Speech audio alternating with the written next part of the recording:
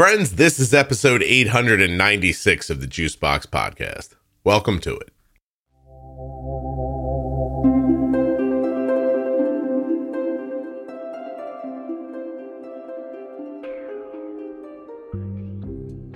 Today I'm going to be speaking with Edward. He is a type 1, he's a father, and he's a computer programmer who uses Android APS to give himself insulin. And he's got a lot of cool thoughts about it.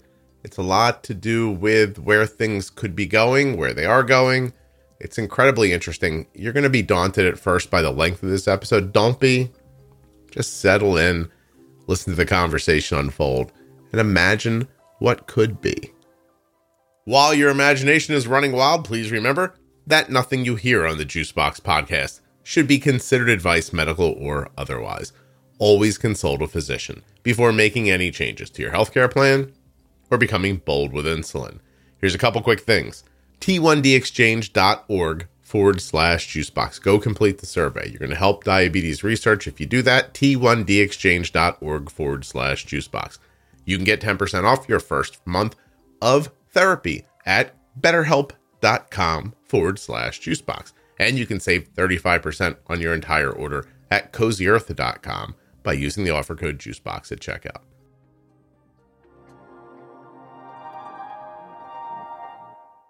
This episode of the Juicebox Podcast is sponsored by US Med. Get your diabetes supplies the same way we do from US Med. usmed.com/juicebox. Why would you go there? It would be to get your free benefits check and to get started. Don't like the internet? Call 888-721-1514. Get started today with US Med. They always provide 90 days worth of supplies. And they have fast and free shipping. The podcast is also sponsored today by Touched by Type 1. Now, I'm going to be speaking at the next Touched by Type 1 big event. It's coming up soon. Check it out, touchedbytype1.org. Also, find them on Facebook and Instagram. So I am Edward Robinson. I am a father of 4 children. I am a computer programmer. And I was diagnosed with diabetes at age 18 in 2006. How old are you now? 34. 2006. And you're 34. Okay. 4 kids. Yes. Is that, are you doing that for Jesus? It's a lot of work. Or what are you building an army, a basketball team? What's going on exactly? So I was one of 4. My wife was one of 3. And so we always wanted to have a few kids, and it's turned out to be 4. Wow. Well, you did it. Is there like a hole in your floor somewhere where you just keep pouring money to send the kids to college with later? Or is that how that works? No, I just go back to work and work more. Are you prepping them now? Because they're young, I imagine, right? What are their ages? They are young. So the oldest is 7. Then 5, then almost 3, and then 1. Almost 1. I'd be whispering in their ear, you want to be a short order cook? Someone has to pick up the recycling, Billy. Like, come on, buddy. You don't need college. I don't know, man. That's, have you ever thought about it? Yes. Yeah. We started 529s for them quite early. Well, I bet you did. Yeah. Wow. Okay. Well, congratulations. No birthday presents, just donations to 529s, please. Daddy, we'll just go to the park and save the money. Yeah. I want a lollipop. You'll take this quarter, you run home, you put it in the hole in the floor. Just shut up. My God. I mean, listen, an expensive education at this point, private education, is $65,000-$70,000 a year, right? Yeah. And I can only imagine what it's going to be in. I have to tell you, there was an amount of money that my wife and I imagined when Cole was born, and we were wrong by 130%, maybe. So, I mean, maybe things will change, but seriously, I'd be like, there's no reason. Somebody runs the cash register at Target, and I think you'd be great at it. And I would just get them a nice blue collar job. Although, what kind of work do you do? So I'm a software developer. I work for a small consulting firm. Do you teach them how to code? Are you like, sit down, I'll show you Python today? Like, what do you do with those kids? No, so like I actually build the application. So we work with different clients, and then they have different problems that they want to solve, and we'll work with them to solve their problems. It almost always involves building applications, No kidding. but sometimes it's just like management help or helping them solve their process problems and things like that. But usually there's applications involved. And recently, I've been working on a project for artificial intelligence and machine learning, Wow. So if I which said, is really exciting. that's amazing, actually. I'm going to hear more about that in a second. If I asked you this question, and this is not a press, don't take this the wrong way. If I said to you, Edward, I want to make an app that the people that listen to this podcast can have access to the show through, like I want to make my own podcast app, and I'd like to be Yeah. able to send them information through the app and break up the series into groupings for them. Would you like chuckle and be like, that's easy, Scott, I could do that on Saturday afternoon? Like, or is that a big thing? Um, so I don't do that much I've done some Android and iOS development. There are other people on our team who have done a lot more than me and could do it in an afternoon. It would Right. probably take me a weekend. Wow, that's insane. What did you go to college for, and why are you smart? So, I went to college for engineering, and then within engineering, I studied computer science. So I've been writing programming or doing programming since 2006. That's crazy. I'm watching my son now. He just graduated from college. He's got a quantitative econ degree, and he's going through college, and every once in a while he'd be like, they make us use these programs we've never seen before, but they don't tell us that much about them. And now he's graduated, applying for jobs, and in his free time, just sitting in his room getting certifications and like anything he can find, because he realized a little too late that should have been his minor. He took a mathematics minor, and he's like, I should have minored in this stuff because every one of these jobs uses this. It's amazing how many jobs these days require programming of some degree. Yeah, no, it's really something, and he's picking it up. Actually, he said something incredibly frustrating the other day. He said, "I probably didn't need to go to college. I could have just taken all these courses, and all I could think about was the money." I was like, don't say that to me. I was like, even if it's true, never, ever, ever tell me. Just, you know what I mean? Like, please just don't say it. Well, that's something It else. is true, especially around programming. There's just tons of things you can learn online for little to no money, and you can find examples. There are still a lot of like foundational concepts that are a lot easier to learn at a university. Right. I also don't know how you get in the door without some sort of a degree. To me, that sounds impossible, but I'm sure there's some barrier to entry. Although I'll tell you, my youngest brother, he's 10 years younger than I am. He was, I never talk about my brothers on the show, but my youngest brother was, we used to say, either in trouble or you were about to find out he was in trouble. Like, there was no like middle ground. You know what I mean? Like, he was either doing something he shouldn't be, or he was, and you didn't know, or the cops were there. So like, there was no middle ground for him. And coming out of high school, he just worked at a pool supply place. And I have to tell you, like, growing up, my father had a very blue collar job. I don't know that he had any more expectations than that. My mom did retail. I think that's probably what he was thinking. And he just met somebody while they were at the job, and they said, we think you could do this entry level thing in IT. And now he oversees like a huge department of people who shoot satellites into space.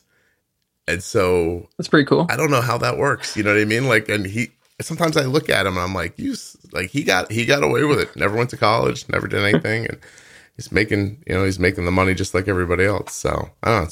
It's hard to decide, but what leads you to that? Were you just always inclined, or were you super interested?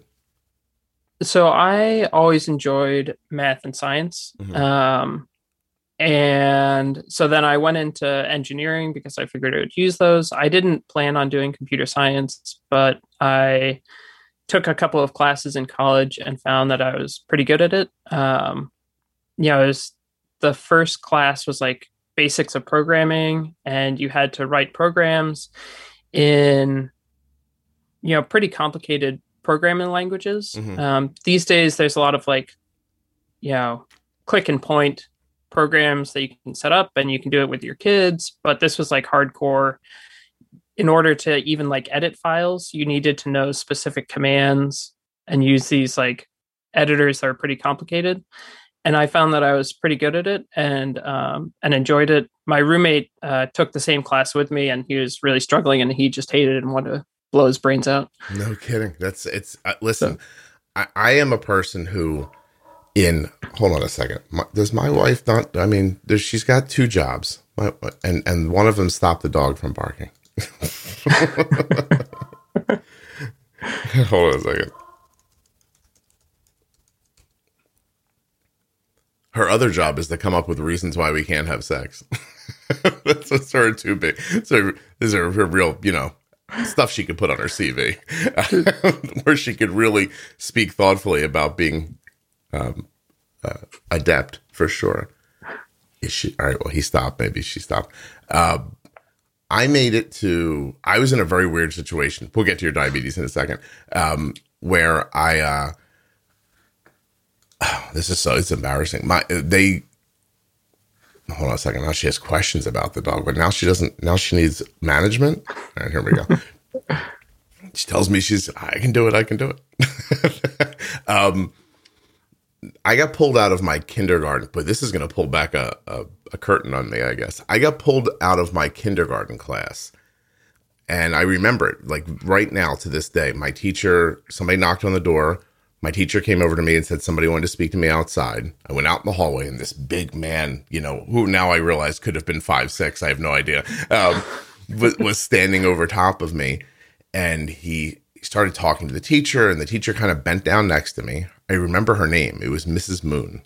And she said, "Scott, this man thinks you're smarter than the other kids, and they want to give you a test."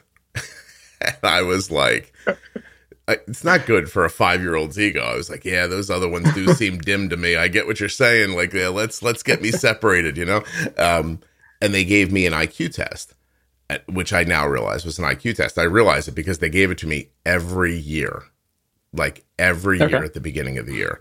And I'll tell you that I will not tell you my IQ, but I test the same exact number every time I take it. Even if I were to take one online right now, I just hit that number. I don't understand what those tests are or how they work. And it was probably the worst thing that ever happened to me, because in the 70s, they were doing something called, in my state, they called it academically talented. And I'm going to tell you, Edward, I am not academically talented at all. If you just, make the list of STEM stuff in your head and assume I'm not good at any of it. I don't know what my IQ helps me with, but it is not those things. And so I beat my head against that wall till 8th grade, like in a room with people who were clearly just smarter than I was. Everything we did, they were better at. They understood it more quickly. And when it came to the math, I was really lost, like really, really lost. They tried to put me in algebra when I was in 6th grade.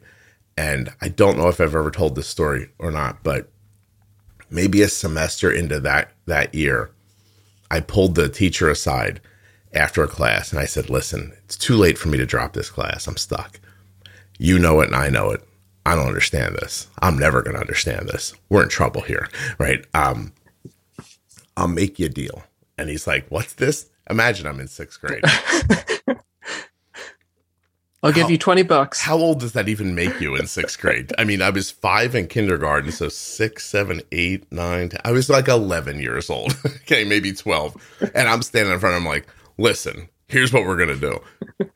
And I talked him into allowing me to sleep through his class for 3 more semesters. And I told him I was going to take a general math class in summer school to make my credit up. And he said, okay, like without even a fight. He just was like, all right.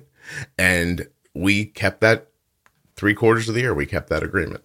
I came in, I Interesting. didn't bother him. I failed his class. He failed me, just zoom, zoom, zoom. And then I went to summer school.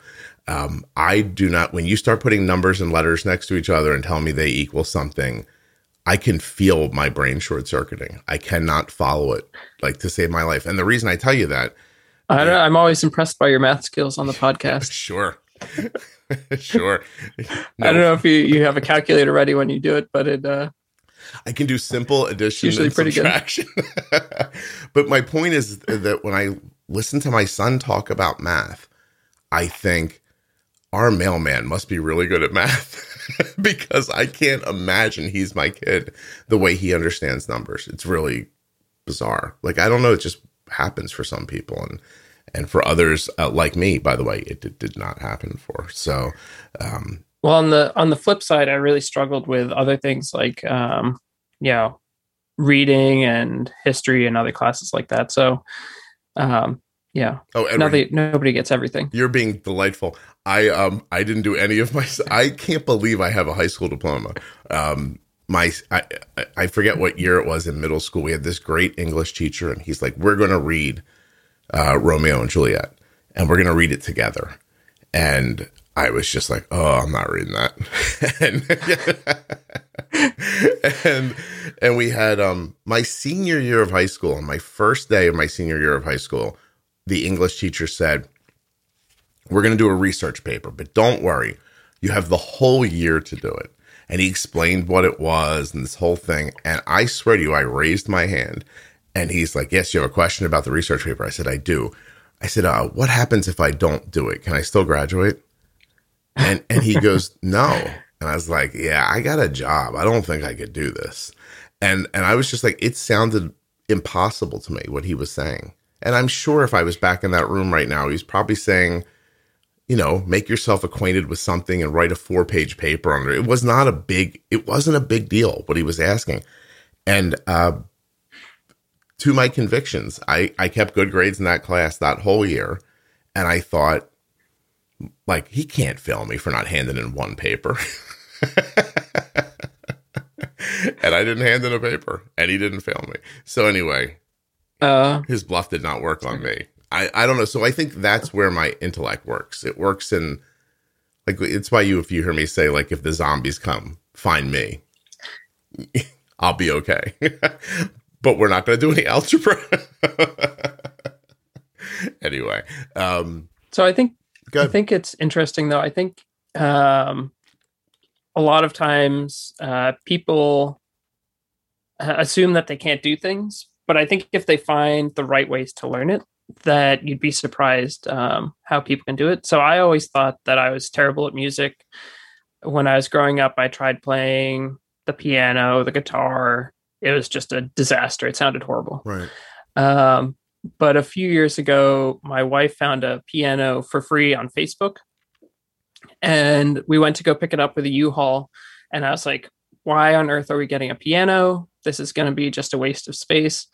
But I tuned it and I learned a couple of songs on the piano. And I was really surprised how finding different ways to learn it. I mean, it was watching YouTube videos, but how I was able to actually learn something that I had always assumed that I was just terrible at, and it just wasn't going to work for me. No, it's a great point. And the truth is that I think one of the things that got in my way of expanding when I was younger is that I was adopted, so that nothing about the way I saw the world did anyone else see it in my house. And those people were in charge of giving me things to do. So they would direct me towards, I mean, the only really way I can say it is like more blue collar endeavors. Like I went to school because I don't want to paint them as like preppers or something like that. They're not, but I went to school because the state makes you send your kids to school.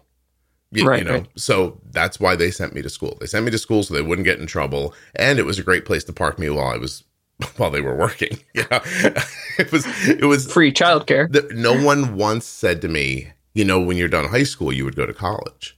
Like, I didn't take the SAT.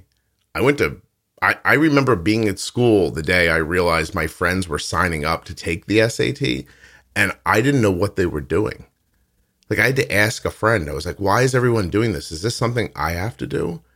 And and they're like, no, you take this and they give you a score and then you send the score. Like that was being explained to me like I was from another planet, you know? And I was like, yeah, I'm not doing that. I was like, I can't go to college. Like no one's ever mentioned college to me before. And then I did look into it a little bit. And even at like a local community college level, I couldn't afford to do that. And I don't mean like I couldn't afford college. I mean, I couldn't, but I couldn't afford a car to get me to the college. Like there was nothing about my life that was going to send me to school. And no one ever once, you know, rigged the board for me to get to the end. And so I just, Right. I went to my high school graduation. We came home. My mom gave me an ice cream cake to celebrate. I remember that. And then I went to bed, got up at 5 o'clock in the morning and started working full time in my uncle's sheet metal shop. And that was it. It's just what I thought I was going to do. Like my friends all went on vacation and they were like, I was like, I got to go to work. And I graduated from high school and I went to work. So, I think you're right. I think if someone would have pointed me in a different direction and given me a couple of pointers, I might have been in a different situation. But as it stands, you don't want to ask me about anything particularly technical, except for some reason, diabetes. that I seem to understand. Okay. All right. So do you work with your kids with it? Do you do the little like WYSIWYG like stuff? Do you think they'll be interested, or do you think you'll be like me one day where you're like, these kids have none of my interests at all? They actually already have it in kindergarten. They've got some like code-ish like games and things like that for kindergartners, which is really amazing. Okay. I think really just getting them to enjoy math and science and other things, but also exposing them to everything as much as we can is what we really like to do. My son, we're actually super proud. He just had a birthday party and we were making up pin the tail on the donkey games. And so it's like, you know, pin the arm on the robot or things like that. And he wanted to do pin the science on the STEM. Look at that. And yeah, let's get that kid a good job one day. I like that. I think I was actually inclined to it because if you've ever heard me talk about it, I bought the first Radio Shack computer. Like I had it and it was all about programming and I had programming books. I couldn't figure, the first thing I tried didn't work and I gave it up. And I realized now the reason I gave up so quickly, it was financial. Like it took me so long to save up the money to buy this computer that when it didn't do what I thought it was going to do, which really just meant that I did something wrong, I took it back right away because I couldn't afford to own something that didn't do something for me. So it's interesting how that stuff impacts you. Anyway, sorry, it was a long way to go. I was just very interested. So you're 18 in 2006. You're on your way to some sort of a dork Olympics, it sounds like to me. And you get diabetes. Is there anything that would have made you think prior to that day that type 1 was a possibility for you? I knew nothing about type 1. Okay. Couldn't even tell you what it was. Nobody in the family, nothing. Yeah. Nobody in the family. My grandmother had some thyroid problems, but nothing. Yeah, nothing that you would link to yourself. You wouldn't look at your grandmother and be like, "Grandma's hair falls out a lot. I'll probably get diabetes one day." Yeah. Right. So I started losing weight. I played a lot of sports growing up in high school. Played soccer, lacrosse, hockey, skiing, snowboarding, tennis, all sorts of things. But I wasn't playing sports at the time. And I started losing weight. And my parents were concerned. And they actually told me that I needed to put on weight and forced me kind of to start drinking milk, which is like the worst thing that could have happened. I'm sure my blood sugar just went straight through the roof. Yeah, I imagine. For hours on end.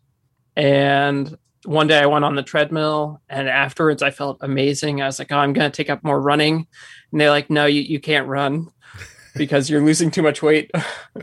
Keep drinking the liquefied fat. And- It'll be okay. Yeah. Yeah.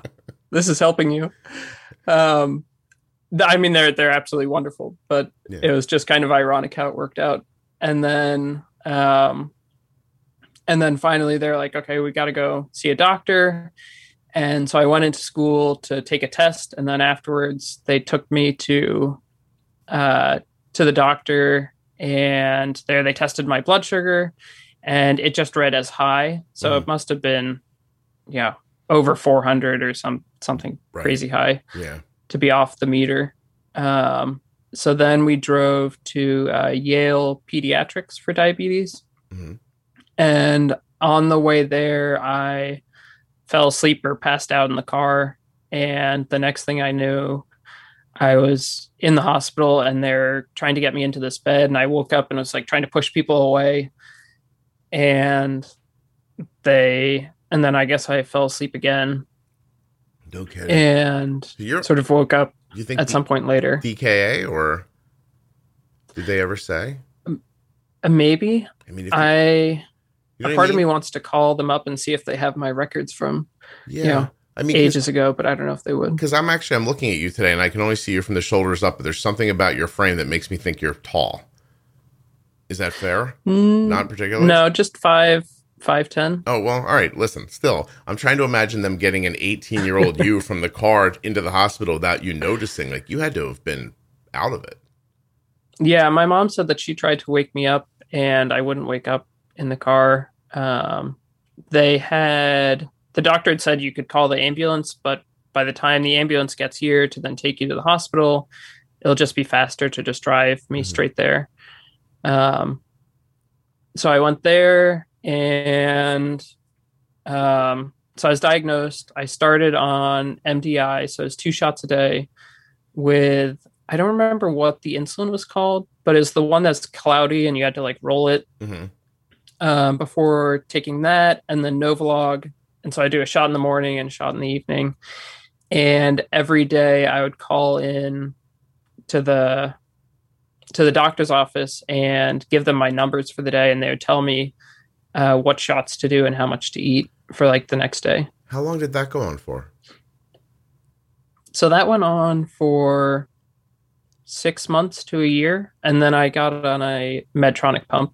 Wow. Wait, for a year, every day you called a number like you were...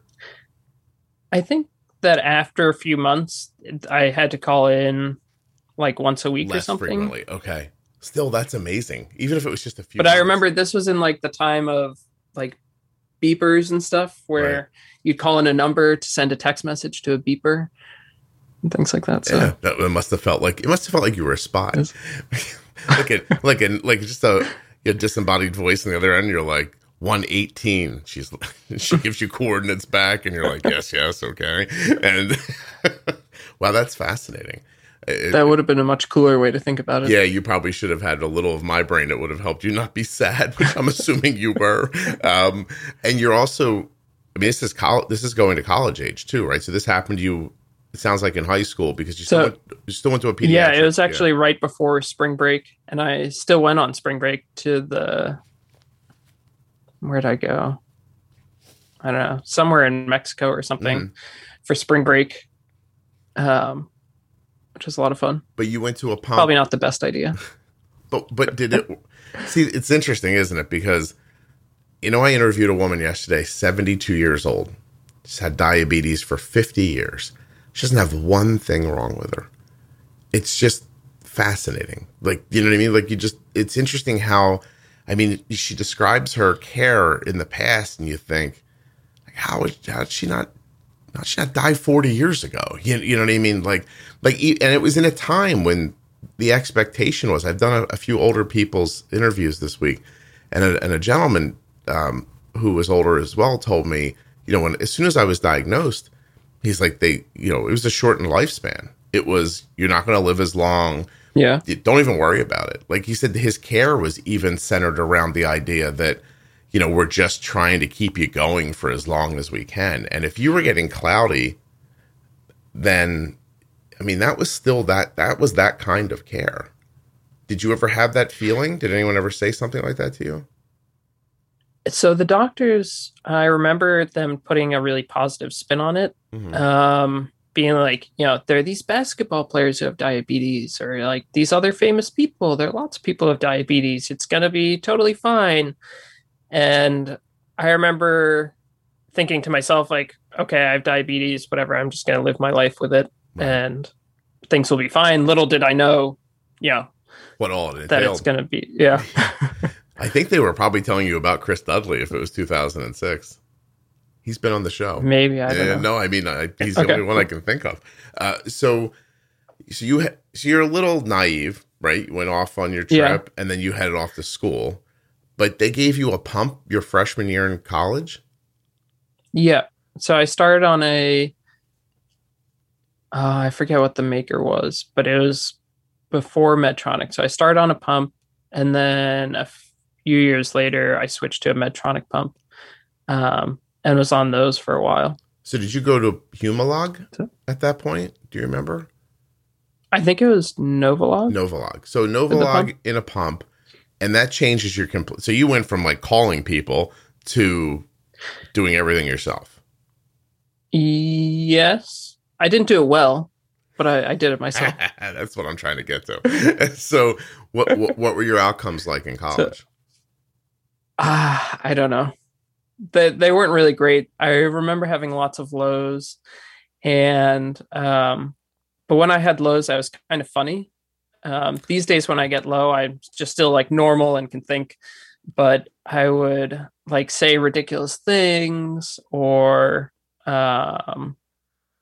do funny things. I'd get really stubborn sometimes. Um, my girlfriend at the time, who's now my wife, she would tell me all these like stories where she would be like, "You have low blood sugar, you need to have something to eat."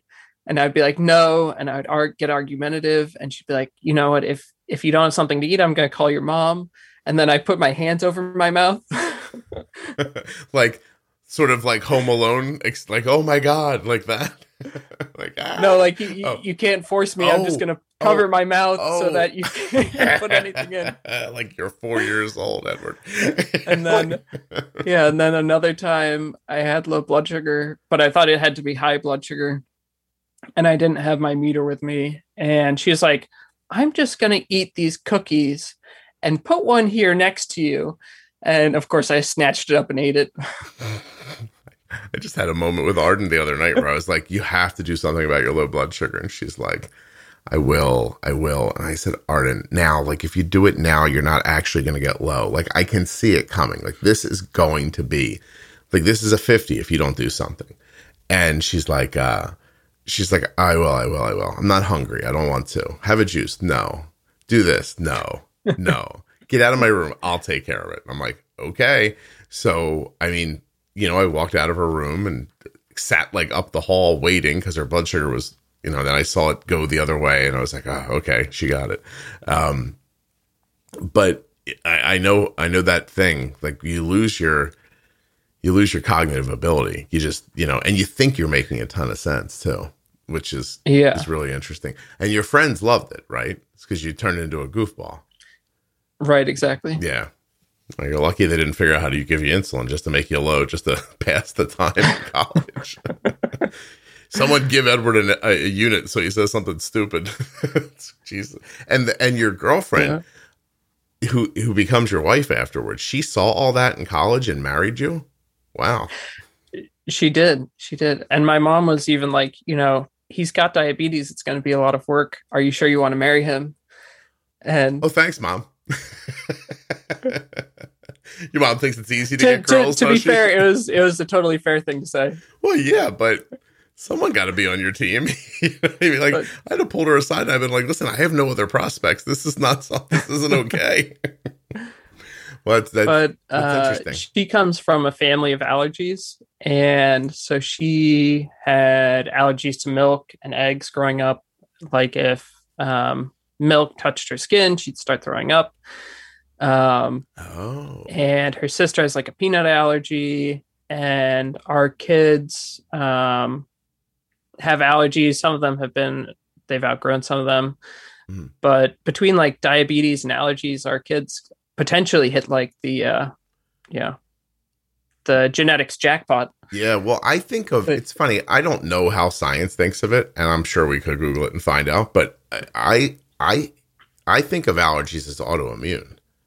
Like, do you know what I mean? Like, it's your body right. having a ramped up response to something. So yeah, that's something else. Jeez, yeah. Forget college. You better start saving for medical insurance and stuff like that. Wait a minute.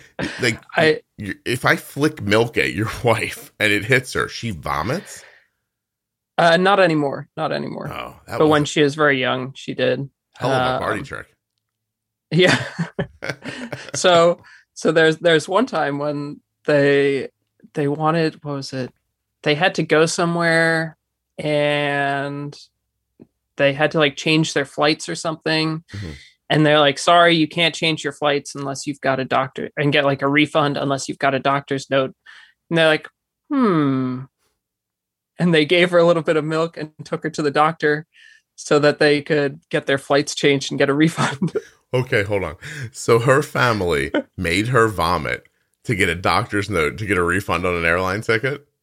Yeah, I like that. I like those people. So it's not for her. It's not not too dangerous of a reaction. She would just throw up and take Benadryl, and then she'd be fine. It's not like a peanut allergy where you have like respiratory issues and can't breathe. Did they explain this to her? Was she a co-conspirator in this thing? Maybe. I don't know what to think. I don't know if I like the story better if they just are like, drink this, stand in front of the doctor, or if they pulled her aside like a little thug and they were like, here's what we're gonna do. The best part was that it was in Canada, so seeing the doctor is free too, so they didn't have to pay for that either. Oh my goodness. Are you Canadian? She is Canadian. She is Canadian. And her father is Canadian. Oh, okay. Yeah. That's something. Where do you live? You don't live? No. We live in Pennsylvania. Oh, okay. Right. Outside of Philadelphia. Oh, we're very close to each other. We are. Oh. When I signed up for this, I was like, I wonder if I should just go to Scott's house and you'd have a nice microphone and we could record in person. I do have one right here. We could have done that. I've only ever sat in a room with Arden and made a podcast. It's the only person I've ever been right in front of. Oh, when we're done, we're going to have to find out where you are because it's possible. Okay. You know, we're up the street from each other almost.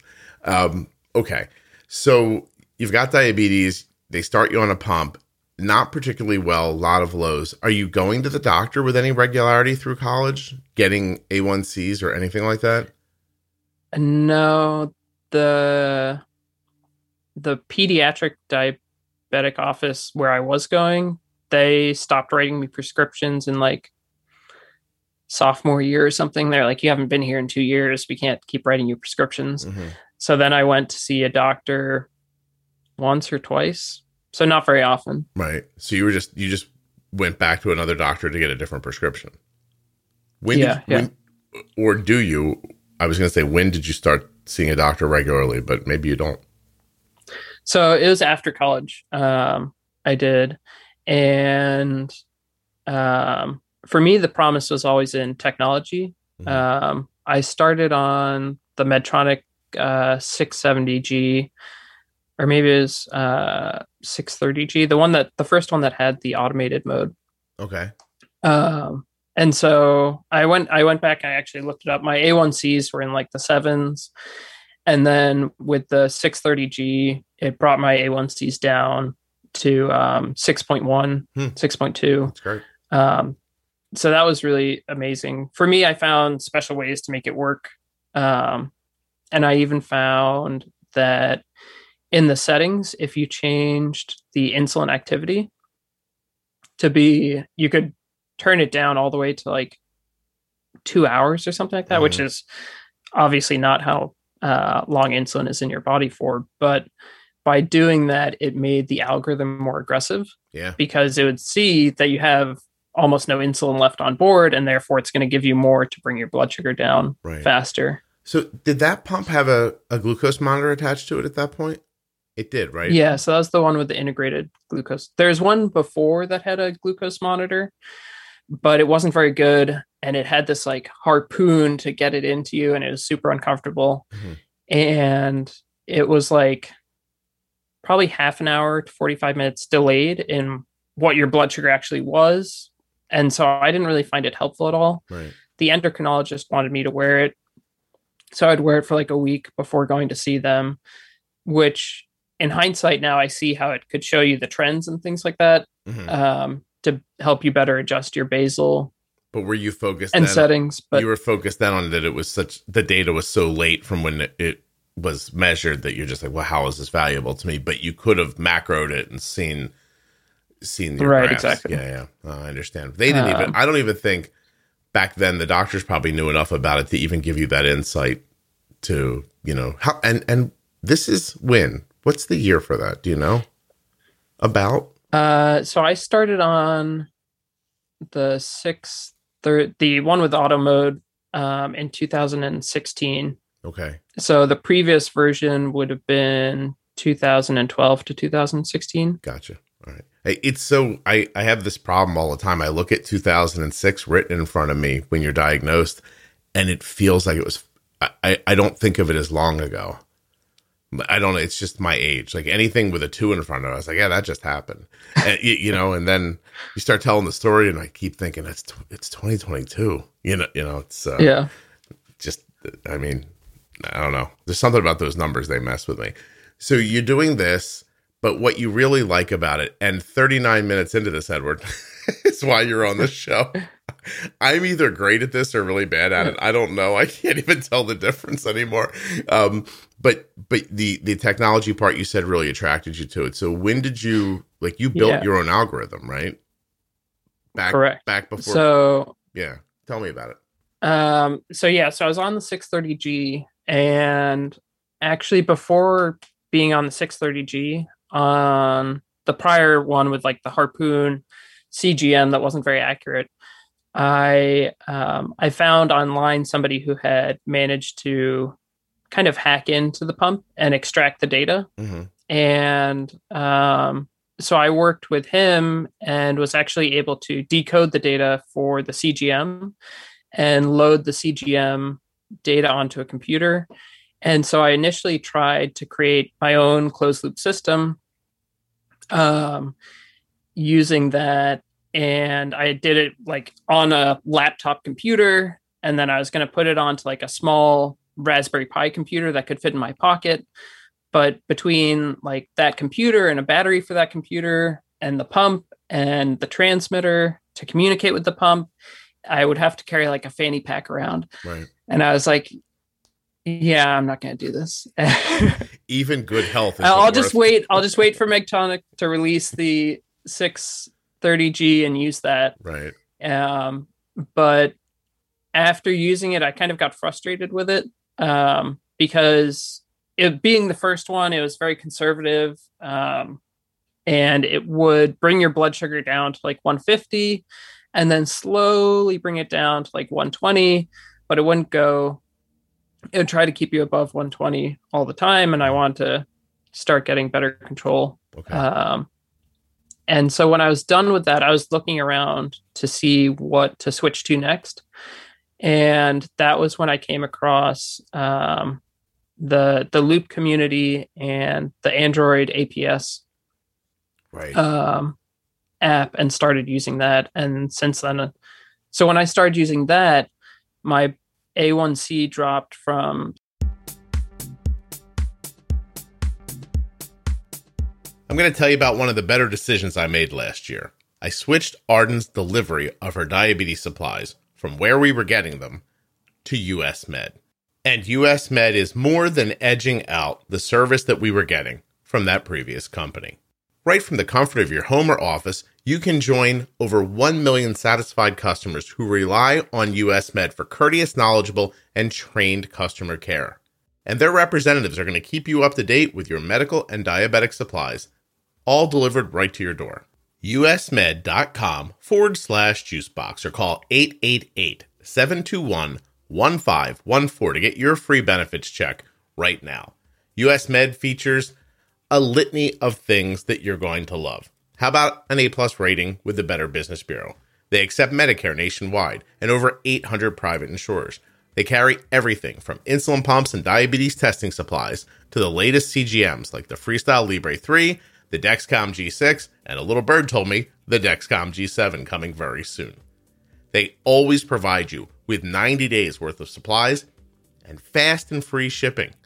Better service and better care is what you're going to get when you go to usmed.com/juicebox.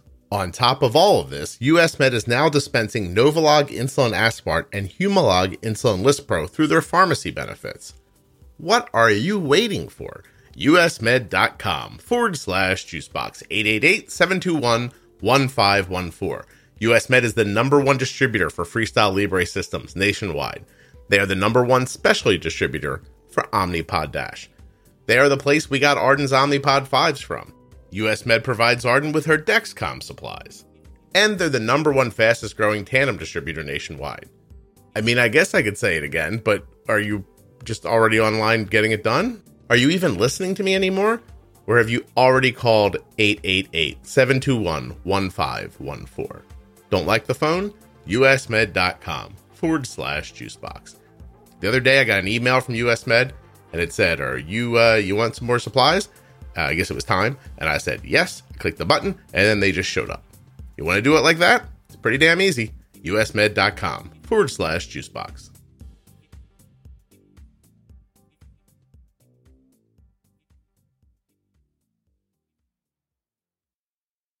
.1 to 5.6, right, which was really amazing for me. But the best part was really the alerts and alarms.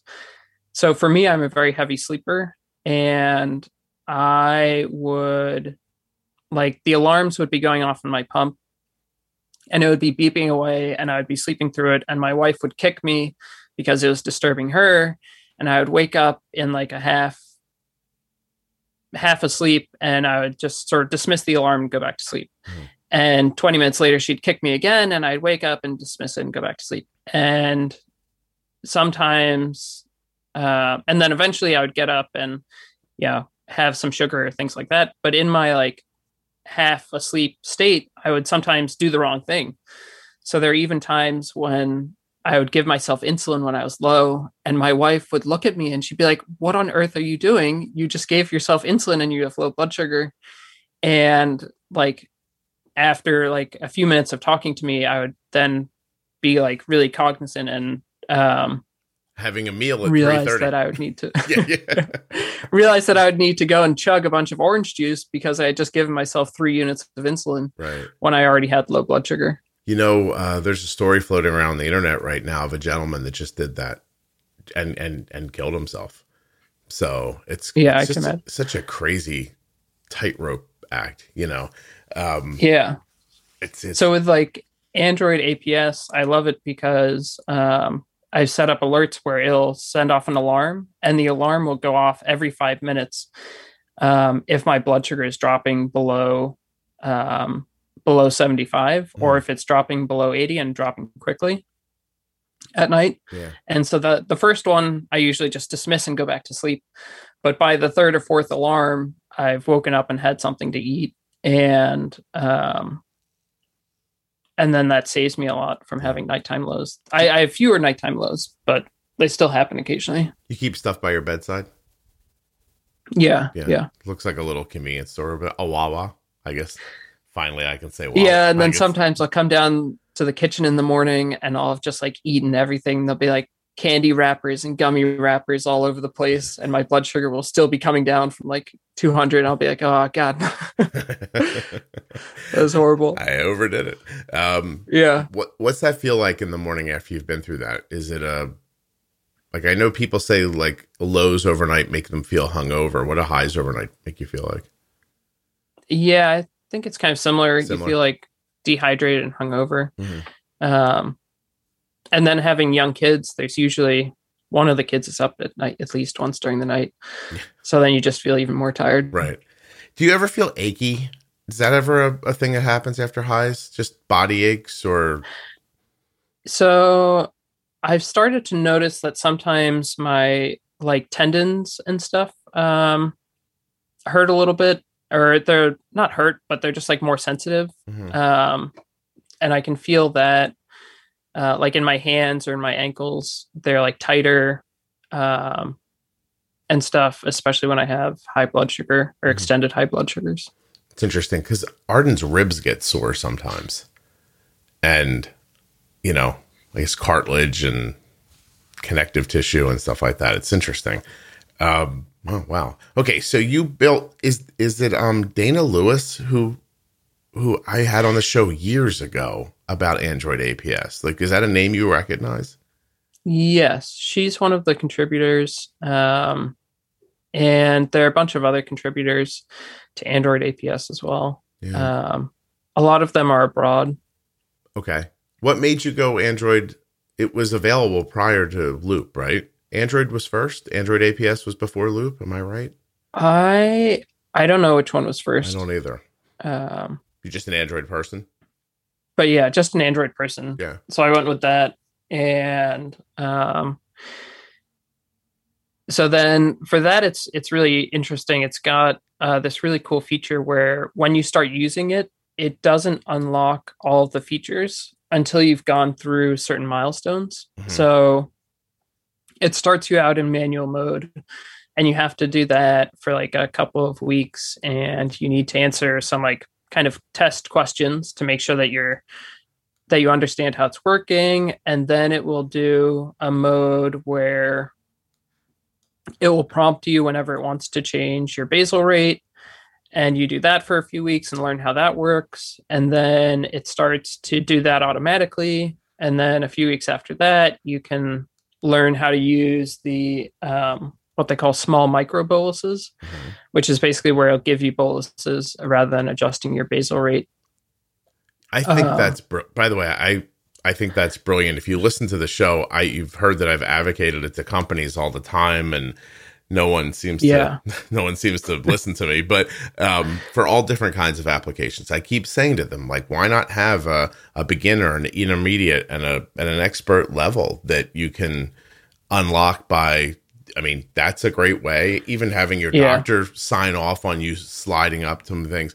Like, imagine if you could. I mean, you know, right now, what Omnipod 5's target is 110. To Control IQ's target's 112 and a half. Like, what if you could unlock a lower target or something like that? Yeah. You know, And you can even do even more stuff like if you have lows or if you have an extreme low, then it's going to kick you out of that lower target for 24 hours to make sure that you don't get another extreme low right. or things like that. Yeah, Some of it is like, the first couple of hours of wearing the Dexcom.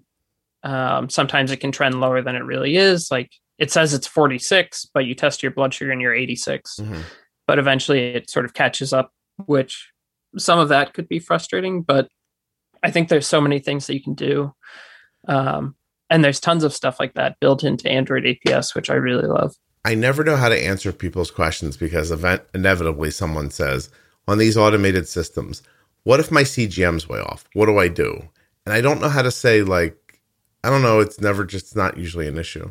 and when it is, like, you just like Arden switched her CGM day and a half ago. And for the first 24 hours, it was reading lower than she was, but her blood sugars were higher. So she had like an right. impact from hormones. So she was in this more like 170 range. And then I don't know how to put this other than she was too steady, too high for too long. And it made me think, why is her blood sugar not coming down with the amount of insulin we gave her? Oh, her blood sugar must actually be higher than this says. And there's something about that collection of circumstances that make me go, test your blood sugar, you're higher than this says you are. And then as soon as I prove that that's correct, then you can make a large enough bolus to actually impact it, and then boom, you're okay. But yeah, I don't know how you explain that to somebody on day one, Yeah. Like usually when I first start, the sensors, I'll just stay in manual mode and just let my regular basal rate run until I know that the sensor is actually working effectively. Sometimes I put it on, it works effectively immediately. Sometimes I'll do the pre-soaking where you put it on and you stick in like an old dead transmitter and then swap the transmitter in. So then it's been in underneath your skin for 12 or 24 hours before it's actually being used. Yeah, you get more accuracy from it right away. What Right. what pumps does Android APS support? So Android APS supports a bunch of pumps, some like European pumps, and I think even like some from South Korea, as well as Medtronic and Omnipod, the original Omnipod, as well as Omnipod Dash. And I'm using Omnipod Dash, which is really fantastic because there's nothing to carry around other than your phone, which, yeah, like most people these days, I'm glued to my phone anyway. Right. So it's really nice to not have anything to carry around. It's my expectation that that's the system we're going to put Arden on. As soon as Loop is ready, there's a Loop. I think Loop's betaing Omnipod Dash right now, and I think it's very close to being done. So yeah. I'm just waiting. It's really great. Yeah. So then after doing that, for a while, I did some contributions to it. So I tested that. I was one of the early testers for the Dash capability.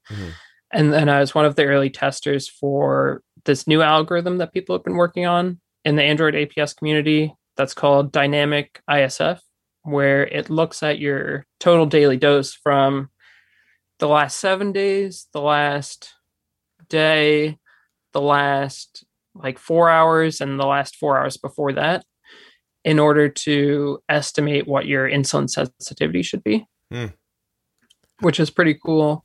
And there's actually some really cool science behind it, which is why a lot of the pump manufacturers use it, where if you've given yourself more insulin over the last few days or whatever, you have chemically within your cells like more resistance built up.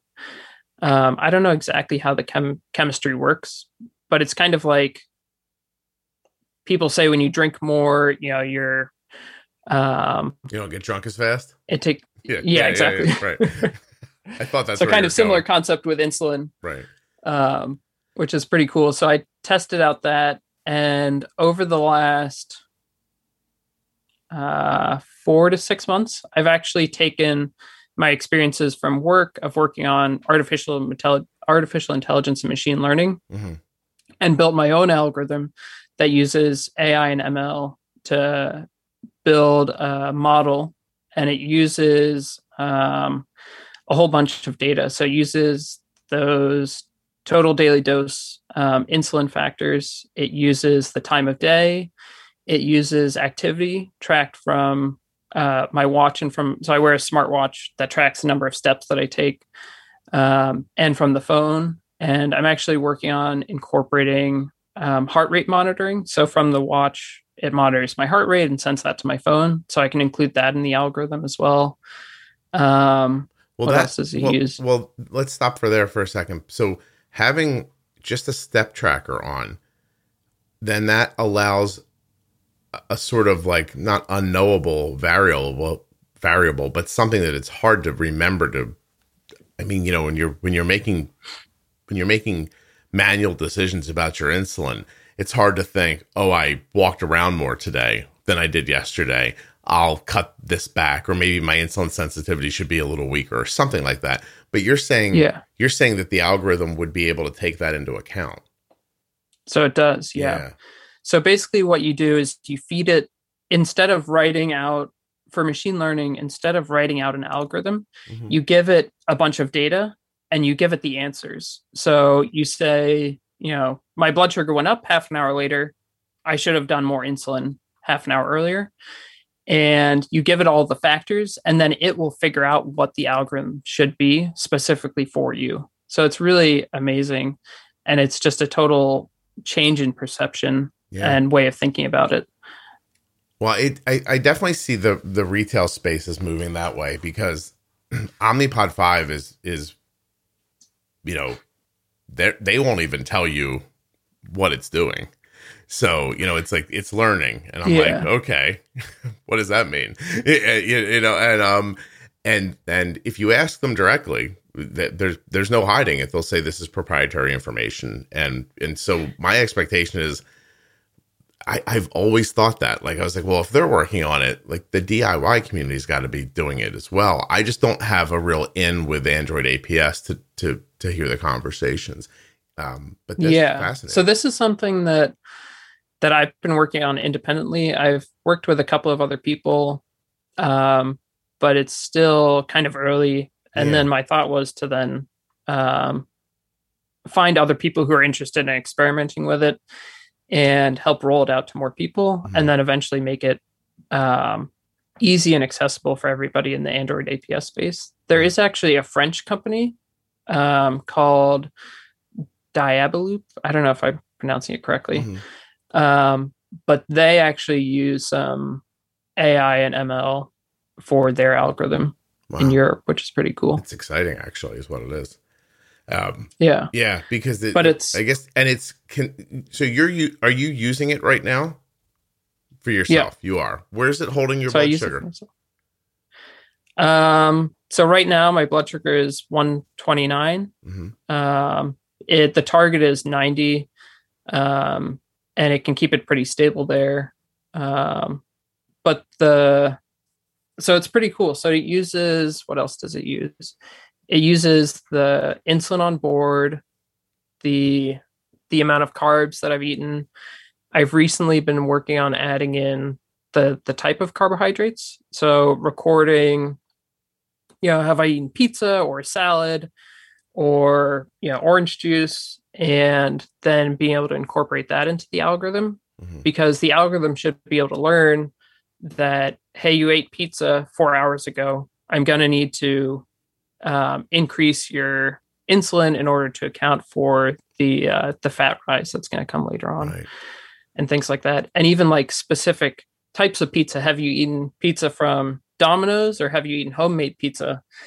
And being able to factor those things in, because it can basically see, in the past 9 out of 10 times when you've had Domino's pizza, you've had a rise 4 hours later.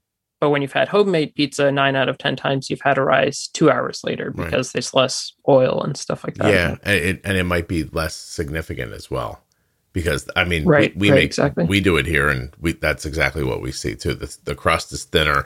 I'm not dousing it in oil. There's not a ton of salt on it. Like, it's it's not covered in cheese. There's cheese here and there.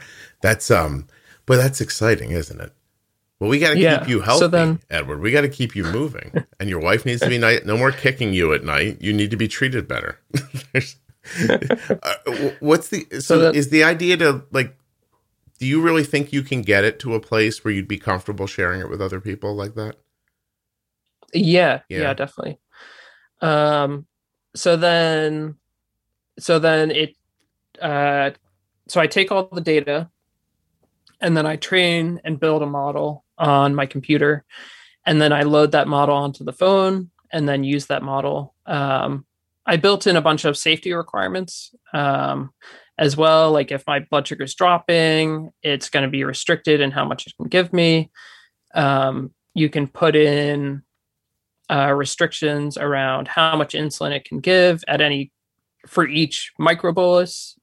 There's thresholds around how much it can give in total, like how much insulin you can have on board at any time. So there's a bunch of like safety around it, but all of those safety requirements are built around what I need for safety, not necessarily around what anybody would need. What any person with diabetes needs for safety.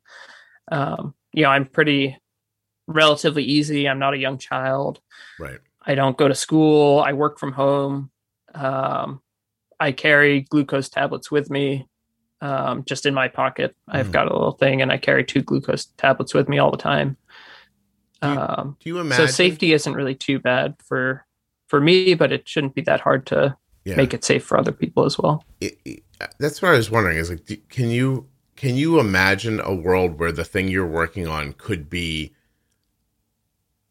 that? How do I want to put this? Where it can do the job that it's doing for you, but be generic enough that it could just be a retail item.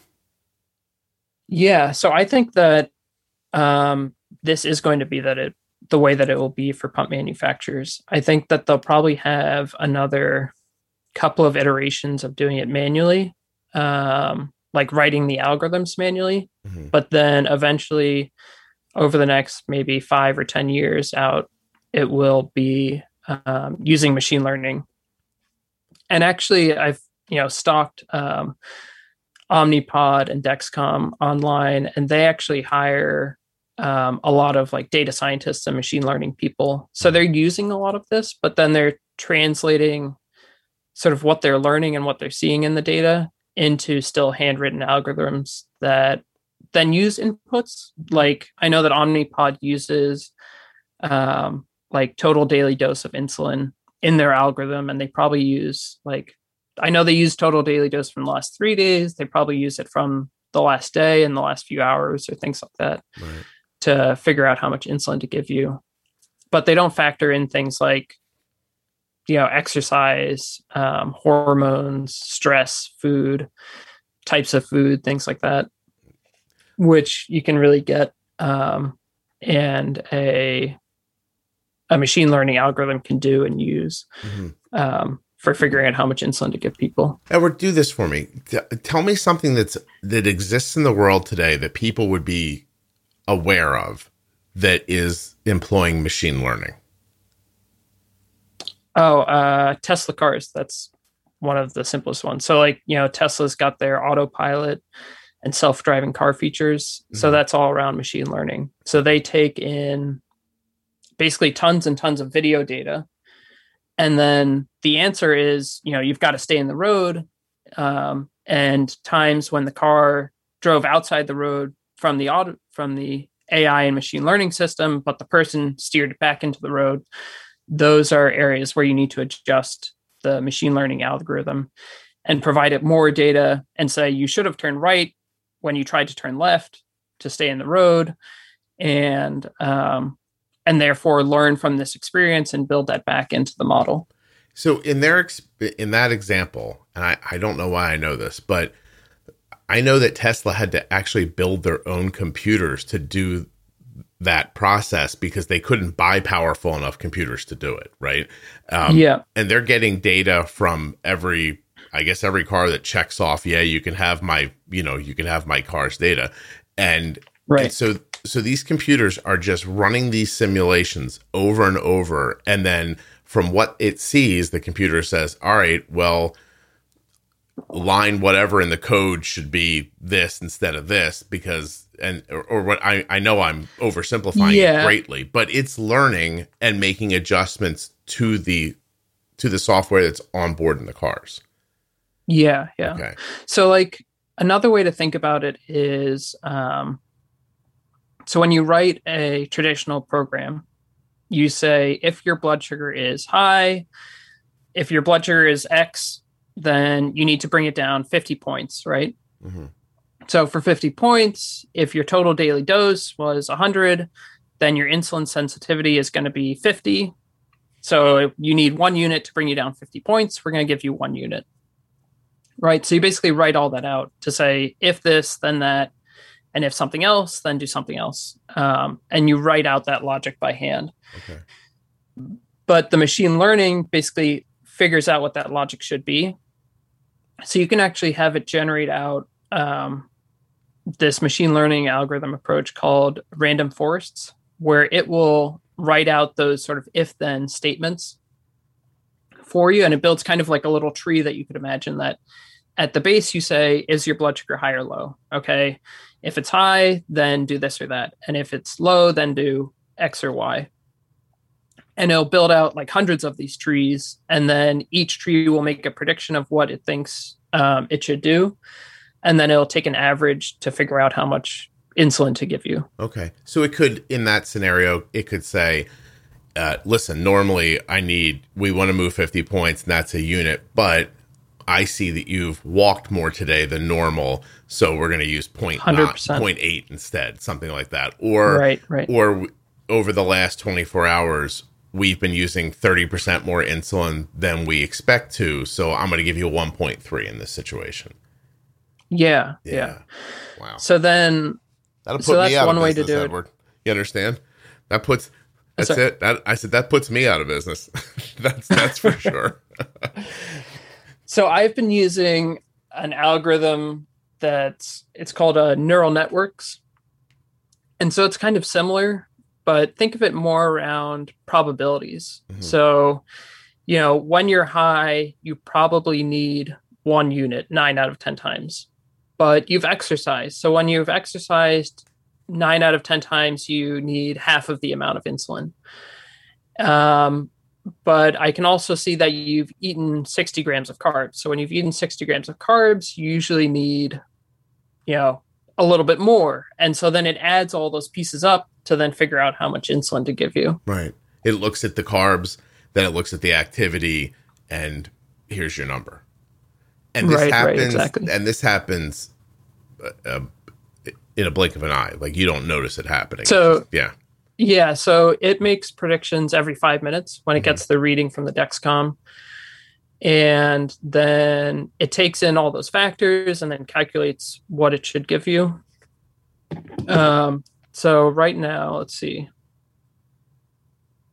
For example, it says, so this is my current blood sugar is 136 and it's going up +3. And so it says the AI model predicted a small microbolus of 0.207 units. And then it goes in and factors in a bunch of safety requirements. And then it rounds it to 0.05. So it's going to give me 0.2 units of insulin. Okay. And so it did that. That just happens automatically. It's not done through basal. It's done in an auto bolus. Yeah. Right. So then everything's done through an auto bolus. Yeah. And so then it sends the communication to the pump and then gives me the amount of insulin that it should do. Yeah. I'll tell you, for Arden, Loop made a big leap for her when we left the version that was just using basal to try to stop, and it moved to the auto bolus version. That was a big deal for her. There are still sometimes, very infrequently, but it can happen where if she has a low and she puts in some carbs to fix it, but uses too many carbs and then hits her threshold again, it boluses and you're like, no, please don't bolus here. You know what I mean? And then she's low again 30 minutes later. And then I've showed it to her. I'm like, you can't over treat it, because you're also not telling it you took in the carbs. And that's a weird. So there's some cool things that you can do. I used to run into that a lot. And so with Android APS, you can set up automations. And so one of them that I had set up was anytime that I went low, I would set a temporary target of 130 for the following hour in order to avoid having a second low by overcorrecting, because you eat fast acting carbs and it thinks your blood sugar is going to shoot up to 200, but then the carbs are gone and then there's too much insulin on, and then it crashes down again and you get sort of a yo-yoing effect. So you just did a temporary target that was higher. Right. Yeah. To say, let's avoid doing a second low, which then I'm going to treat and overtreat. Let's just keep it steady for a little bit and then bring it down slower. The woman I spoke to yesterday, who I told you was 72, she's looping, which I'm like, I thought was terrific. And she said when she goes and does things like meets new people, she gets a little adrenaline. And she's like, I don't like the bolus for it. Instead, I set my target lower. So so then the algorithm's a little more aggressive, not a ton aggressive, and then the bump she gets wasn't as isn't as significant, and she doesn't end up low later. It's really The other thing that Android APS can do, which is really cool, is that it can see based on how many carbs you put in and how much it thinks it's seen of those carbs. It can say, you're likely to go low in the next 45 minutes and you should eat, 15 carbs or 10 carbs or 8 carbs, which then really helps with overcorrecting. And it can see it far enough out that you can have it to then totally avoid the low. Wow. That's pretty good. Which is really nice. It pops up and tells you, like, you should have 8 carbs now. Wow. Right, exactly. And then the other thing that I really like is, so I use another app called XStrip, which works with Android APS, but it allows you a lot finer control over the alerts and alarms. And so I always find it funny when I hear you ask on the podcast what people have their alarm set to, because what you can do is you can set different alarms. So at like 1:30, I just get like a nudge that's like, hey, your blood sugar is going up a little bit. Mm-hmm. At 160, it's a little bit more of a poke. And then at like 190, my phone starts vibrating like crazy. And it's like, hey, your blood sugar is really going up. You should do something about this. And and then also when the alert goes, it starts with a vibrate. But if you ignore the vibrate for a few minutes, then it starts with like a small chime, and then it gets louder and louder and louder for the alert to make sure that you actually acknowledge it, which is really cool. Is this a job interview, or did you think I'm going to come on this podcast so I can get a job with one of these companies? Because somebody will hear it, because they're going to hear it. At this point, I think every diabetes company listens to the podcast. So I feel like you're on an extended job interview right now. You don't even know it. Like, why? So I'm fascinated by this part of it. Maybe you have insight in this, and maybe I'll just ramble and you'll say, I don't know, Scott. But when all this is possible right now, I don't understand why. You know what I mean? Like, I was in a meeting with somebody one time and I said, like, I don't know who Ivan is, but find him and hire him. you know what I mean? And you know, I don't know who Edward is, but is there a reason somebody hasn't run in and gotten him and put him in a room and said, here, do the best you can. Let's see what you come up with. You know, like, I don't know why. I mean, I guess big companies have more to consider than I'm absorbing, right? Through the FDA and all this other stuff. But it's just, I mean, what you're talking about sounds like the future, but you're sitting in front of me using it. So yeah. And a lot of it is just like common sense. Like, it gives you an alert if it thinks you're going to go low within the next 15 minutes. So then when that comes up, I just take, 2 glucose tablets, and then I avoid the low entirely, rather than getting the alert when you go low. And from what I've listened to of the interviews that you and other people have done with like Kevin Sayer from Dexcom, when he answers the questions around the alerts and the apps, it does sound like Dexcom is going to build some of those things into the next version of the CGM. Yeah. And I really do hope that they build in a lot of these types of alerts, because it just makes it so much easier, rather than getting the Dexcom alert that's like incredibly loud when your blood sugar is 130. Just getting a little nudge is so much more convenient and effective. Yeah, it also doesn't give you that like feeling, anxiety. Yeah. Geez, this again, and then you look down, you're like, oh, I'm only 130, and it's no. I take your point. I'm not even pointing out anybody specific. I mean, pump manufacturers, CGM, whoever. It's just if it's all right here, I don't know what. You know what I mean? So you know what? And the funny part is that the code is all written where it's open source. I mean, you can just take the source code and just have that be the Dexcom app. Yeah, you don't have to do anything. You can just take it and use it. Right.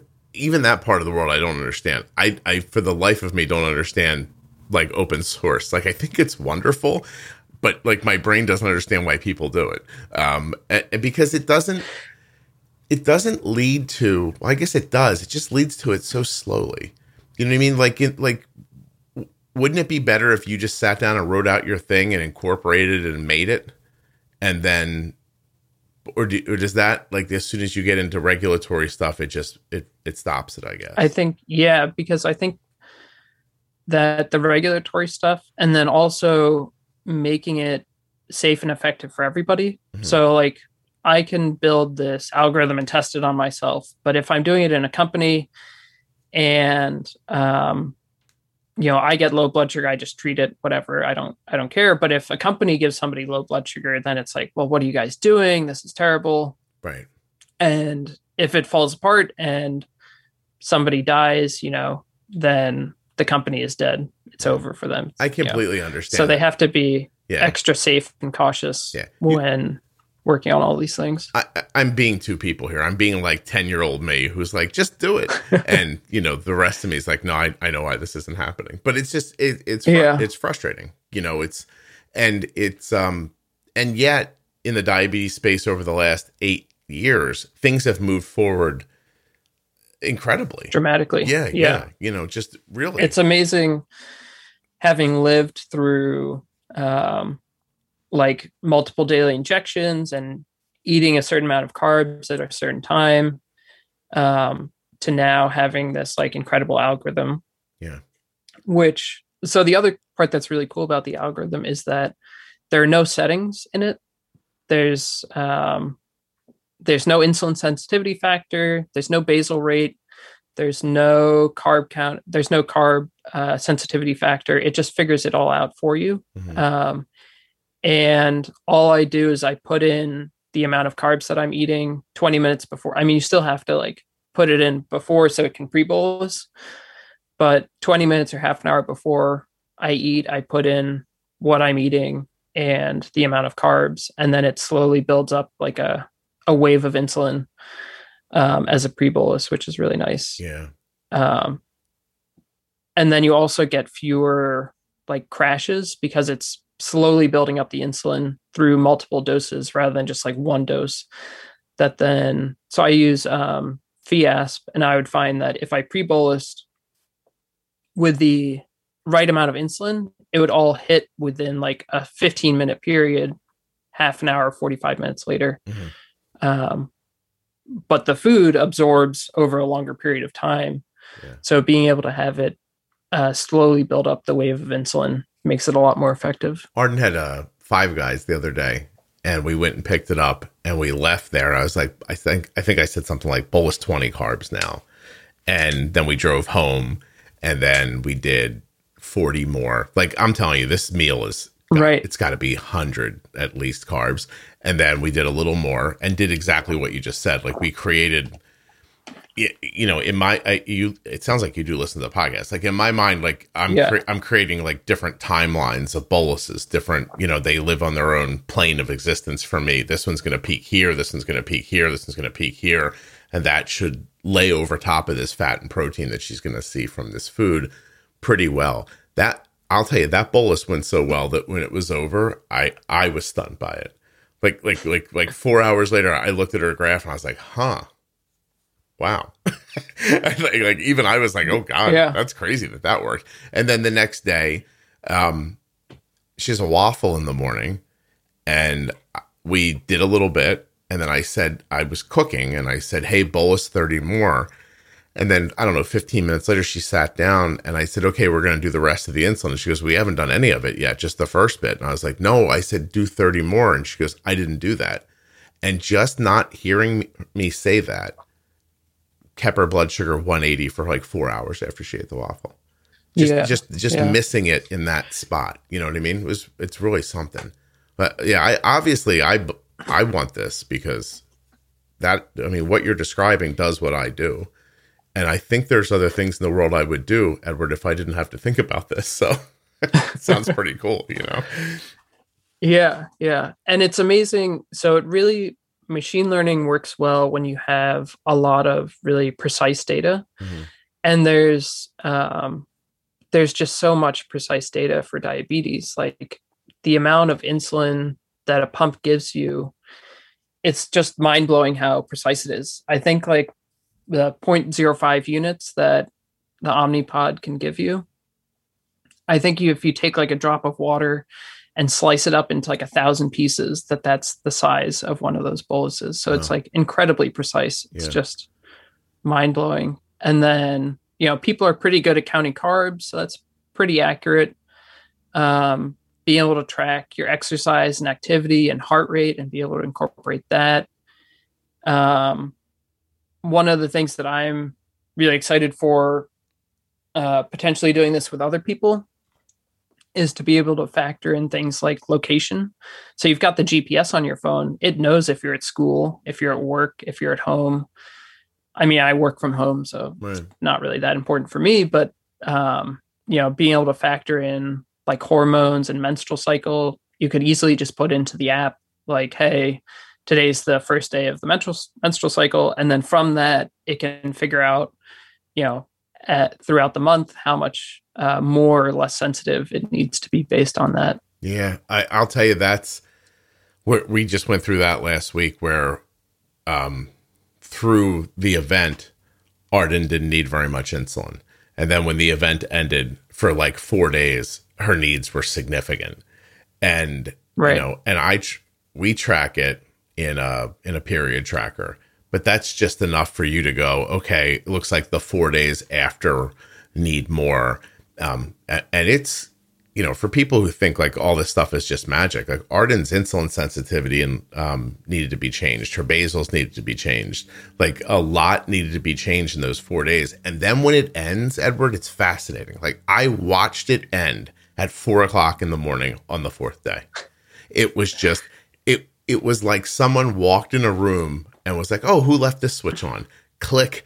She does not need these settings any longer. And boom, we had to put them all back, stop a low, and then Yep. good. It was fascinating. And that was one of my frustrations with the other Android APS is that algorithms is that on some days I skip breakfast and do intermittent fasting. Some days I'll even skip lunch as well. And then you have to go into it and you have to say, okay, reduce the profile settings, and then potentially reduce them further if you skip lunch as well. And needing to do all of that, I just found to be annoying, and it should just be able to figure it out for you. Right. And the override for Loop, I know we're jumping back and forth between systems, but the override in Loop works for her for lower days, but for higher days, it's just not enough. Like you can't, like you can go 150% on the override and it still doesn't do it. And then there's a moment when you get too high and you're just going to cause a low. And then those are the moments when you're just like, well, I'm just going to open the loop and run it like a regular pump then. And then you inevitably forget that the loop is open. And you're reminded at 3:00 in the morning when you're like, why is our blood sugar low? Oh, we didn't put the algorithm back on, like that kind of stuff. Those things being fixed. For Android APS, you can disable it for a time period, which is really awesome. You can just say pause it for an hour or pause it for 4 hours. Yeah. So then you don't run into that, which is really cool. It is really, well, listen, it's amazing. And here's the scary part to me, that it's all based on whether people like you find out about it and are interested enough to put effort into it. Because this could literally be like a softball league where one day we all just don't show up for practice and then the team is gone. You know what I mean? Like that could happen. Like it so far hasn't, but it could. What happens if there's it could. You know what I mean? Like, but I mean, I think it's I could see that happening if there's, but I think because people still have diabetes, it's still going to happen. Yeah. I hope so. I mean, I'm like, what you're saying is exciting to me. That you're interested in it, and that you're doing it is fantastic. That you think that the companies are looking at that stuff as well is very cool. And I'll tell you why, even more important, not just because I spoke to her yesterday, but 72-year-old woman using Loop. And one of the questions I had to ask her was, are you worried about the moment when this stops making sense to you? Or that you can't keep track of how this technology works. And if it was a machine learning technology, it would help you later into life because you wouldn't need to know much of anything, Yeah. Like, I don't know at all how it works. I mean, I know how it all works, but the idea is that the algorithm, it's multiplying so many numbers that you just can't possibly read through it and understand how it works. Right. But the magic is that you can see that it's effective because it's saying at the end of the algorithm, it says how accurate it is. Mm-hmm. So like right now it says that it's off by like 0.05 on average, 0.05 units on average. Initially when I started the algorithm, it was off by like 0.8 or things like that. But I've seen as I've developed it further that it's gotten more and more accurate, even though I can't sort of crack it open and tell you how the algorithm really works. You can build similar ones that kind of show you that like tree structure that are readable and understandable, which is pretty cool. But that's not what most people need. What most people, this is where I firmly believe that Omnipod 5 is onto something. They're just like, look, we don't think you want to know this. You know what I mean? Like we want this to work for you and without you having to understand what all these things are.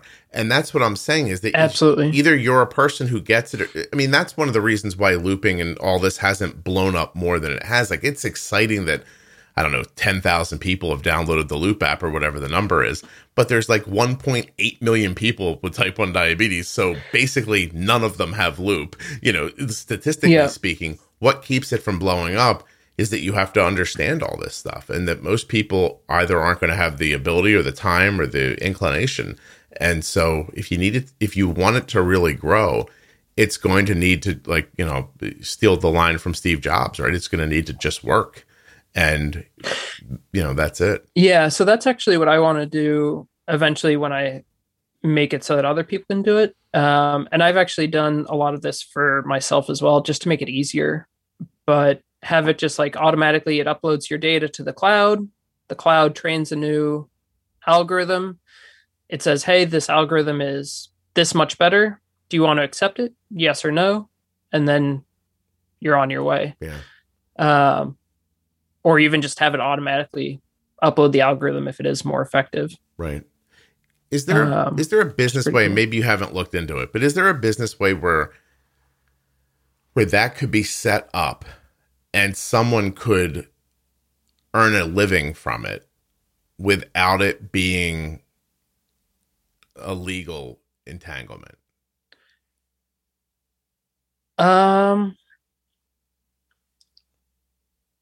It's not easy. Yeah. Because as soon as you start having people give you money for it, it's kind of like a service. And then if they run into any problems, you know, you've been providing this to them, and therefore you are, you know, responsible. You're liable now. Yeah. But in the open source, it's just, I'm setting this information out into the world, and take it or leave it. It's up to you. Because someone needs to, I mean, this is what I figured out from making the podcast. It somehow is completely different and exactly the same. If the podcast is helpful to you, it's because I can treat it like a business. Like, I can make sure that there's an episode there for you when you turn on your phone and you expect it to be there. And the only way I can do that is because I can pay my bills and live my life while I'm making it. And the only way, and the way I found around, and I didn't want to charge people, because not only do I not want to take money from people, I very badly don't want to take money from people, but I also know that the amount of people who would be willing to give money to it probably wouldn't be enough so that my wife wouldn't make me go get a job, right? So like, so I thought, all right, well, I'll take advertising. But you can't take advertising until you have numbers that are big enough to support advertising. So as much as this might just seem like a podcast to you, I've had to put a number of different structures in place and will them into existence and make them popular enough to support the next step to get you to the content that would help you. And this is the same problem. Like, do you know what I mean? Yeah, I think with the open source community, it's like, I could have never done what I've done with the machine learning stuff and building my own algorithm if Android apps didn't exist on its own previously. I wouldn't have had the time and the effort to build out all of the foundational pieces to then build on top of it. So it's all like just building on top of what other people have done. And my point is, and that's, I think, the magic to it. Yeah. And that's, it is, but the way to make it faster is if all those people could have drawn some sort of a salary from it and put their entire 8 hours a day. Like, I'm assuming this is something you do when your kids go to bed. You know what I mean? Right. So yeah, when they go to bed and they're not awake. Yeah. They don't wake up screaming. Then like, think about it. Edward's got to put his kids to bed. Then he's got to look at his wife for the nod. The nod's not there. And then he's like, all right, I guess I'll work on the Android APS a little more. I want Edward up in the morning at 8 a.m. with a cup of coffee in his hand, working for 8 hours, 10 hours on it. I want 5, 10, 20 people doing that. And then all of a sudden, here we go. And what are we really talking about? Yeah. You know what I mean? Like, how much money would you really have to generate every year to pay a small band of people to do that? It wouldn't be overwhelming. Somebody just it's the situation where I'm not calling anybody out, but I'm using them as an example. Like, I don't know how Helmsley doesn't hear this conversation and wrangle up 10 people and be like, here, look, how much do you make a year? Well, you work for us now. Go make this, go do this thing. I mean, they support companies when they do it, But then the minute you support the company, you get caught up in the red tape, and then it's I think that there are potentially ways that they could get around it. Like if Omnipod just built the pods and they just built the pump, but the pump and the pods, they're open to any algorithm, and then they just provide, and then they work with people who build the open source algorithm, and they publish the algorithm for free, and then it's easy for people to connect the dots. Then they make their money selling the pods. Yeah. And then people use the pods because of the open source that they release. Right. And then that started to happen with Tidepool as an example. But then Tidepool seems like it got sucked right into the machine. And now, like, I mean, it feels like it was 2 years ago where they're like, look what we're going to do. And I'm like, it's 2 years later. My daughter's using three different versions of Loop since then. You know, like, so it's the time that bothers me. And I know, there's got to be a way to get around that, is all I'm saying. At least to and that was kind of how I got here, was that I thought the 630G was going to come out and it was going to be amazing, and then a few years later they're going to have, you know, an algorithm that is just night and day so much better. And so by the time I build something, you know, there's going to be something incredible by the time I do that. Yeah. But 630G was good, and it was really effective for me, but it's just the rate of innovation and release is just too slow. And that was how I then ended up building my own algorithm and stuff like that. And even the idea that something might be coming could be holding back other people like you who are like, I could probably make an improvement to this.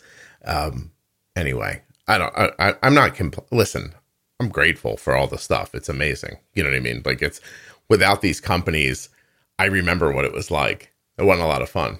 So, yeah, you know, and I've seen people's graphs on Facebook and things from Omnipod 5, and it really is fantastic. And, you know, for most people, that's maybe just good enough. Right. And, you know, it provides excellent control, and, you know, maybe that's good enough control that, you know, you're going to run into the same long-term health issues that other people do. Like, on average, people maybe get their knee replaced when they're, you know, 75 or whatever. And if you have control through Omnipod 5, you're just as likely to get your knee replaced at 75 or things like that. Which is good news, because it means you're alive at 75 and you need your knee replaced. Yeah. Yeah. Listen, it's amazing. I love having these conversations. It's great. Is there anything, I mean, I'm out of my element here. So did I not bring up anything I should have?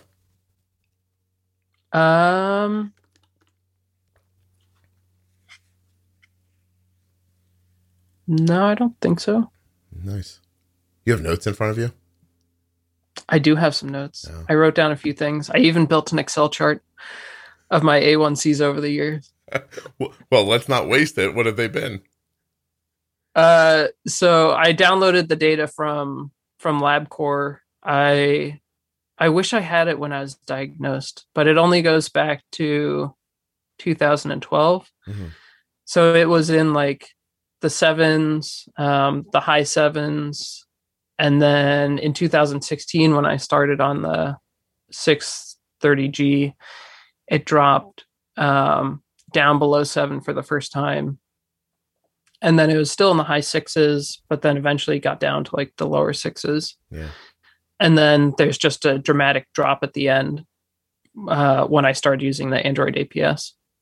Down to 5.6. 5.6 is about where you sit? Yeah, so that's where I am right now. I think that so that was before, the last A1C that I had was before using the machine learning algorithm that I built. Mm-hmm. So I'm curious to see what it'll be with the machine learning algorithm. Do you have any insight through Clarity or something like that where it might be? So I think it's probably going to be very similar. I want it to be lower. And I think that I can make it lower. Mm-hmm. Right now, the big benefit of it is not having any settings and having it be more dynamic and less less manual overrides and input. Well, yeah, that sounds much better. Do you eat a certain kind of diet? No. No. So with young kids, sometimes, I have a Pop-Tart or half a Pop-Tart for breakfast, which I love. There's a great quote in one of your episodes where you're like, Pop-Tarts are poison, which I think is very correct, especially when it comes to diabetes. It just like shoots your blood sugar through the roof. And then, but in general, we eat pretty healthy. Lots of vegetables. But I eat pasta. I don't restrict myself in any way. Mm-hmm. That's excellent to know. Some days I do intermittent fasting. For like the health benefits. Yeah. There's some really amazing science out of like Harvard and some other places around extending lifespan. And one of the effective ways to do it is to do intermittent fasting, which is really cool. Yeah. I haven't been like precision careful about it recently, like this time to this time. But in general, I have a pretty short eating window in the course of every day. And I think it's a major, I can see a major benefit from it just on how my body weight stays. I'm not necessarily eating like Jenny. And if keeping that window shorter stops me from gaining weight, if I expand the window, my body starts to hold on to weight. It's really interesting. And I do want to pay more attention to it. It's tough because we're in a really weird time right now, Edward, where a lot of people have opinions about things and you don't know if their opinions are rooted in any kind of, like, you know what I mean? Like it's so funny because I'm about to like, I guess what I'm going to say is going to make it sound like I could be in that group too. And I understandably could be, but like I have a podcast, so I know how to make my voice on the internet and I know how people can find it. The podcast has grown the way it has and it's existed the way it has, I believe, because what people learned from it ended up being valuable and they told somebody else. But I don't know if I look for intermittent fasting podcasts, I'll find 25 of them. I don't know what those people know or what they don't know. And it's the same even with simple things. Like I want to do more content about just like vitamin supplementation. But how do you find somebody who knows what they're talking about, who's not a crackpot or just trying to pimp their own And how do you know thing? that they're not a crackpot? Exactly. And it's that's the challenge. Yeah. And when you talk about intermittent fasting, the same thing comes to my head that some people are going to hear that and go, oh yeah, sure. You know what I mean? Or I'm sure that's the feeling people get when I had somebody tell me the other day, they stood up at an event and they were like, who listens to the Juice Box podcast? There's a bunch of people there with type 1 diabetes. And I thought this was going to be a story about how they all did. And it was not many of them, and so the person starts like expanding on why they think they should listen to the podcast. And he said that at the end, a guy came up to him and said, I mean, I'm not going to listen to that, man. It just sounds like you were doing a sales pitch. And the guy's like, no, he's like, I believe in it. Like, you should try it. And so how do you know what I mean? How do you make that leap? Anyway, there's no answer to that statement. It's just, we're in a time where anybody can espouse their opinions. And it's easy for other people to get to them. And how do you pick who's who? Because I've had people come up to me, they're like, I know about supplements. You start talking to them, like, I think you think that there are spaceships coming to get us. Like, so I don't know. I don't know how to take you on vitamin D right now, So anyway. Yeah. So personally, I like finding stuff that's more like research based and like and even sometimes reading the research. But it takes a lot of time to do that. And then it's amazing how often like research is just done terribly, terribly bad. Mm-hmm. There's this fantastic book about pregnancy, and it's called Expecting Better. And it goes into a lot of like the deep dives into a lot of the research around pregnancy. And one of the fantastic things was they recommend, not drinking when you're pregnant. And I'm not don't take this as medical advice, sure. But the book then talks about how in some of the studies, the people that they studied were drinking, but the people who like admitted to drinking in the study also had a number of other really bad complications, like doing heroin or crack or things like that, probably would conflate the results. And so it's amazing how even like research with the best intentions can still be done poorly. And just because you publish some paper doesn't mean that it's valuable. And so it's really hard to sift through that and find the right answer. Makes me think about during the height of COVID when you couldn't make a turn on the internet without somebody telling you like just zinc and vitamin D. And I'm like, listen, there's no doubt I should probably have a certain level of zinc in my system and a certain level of vitamin D in my system.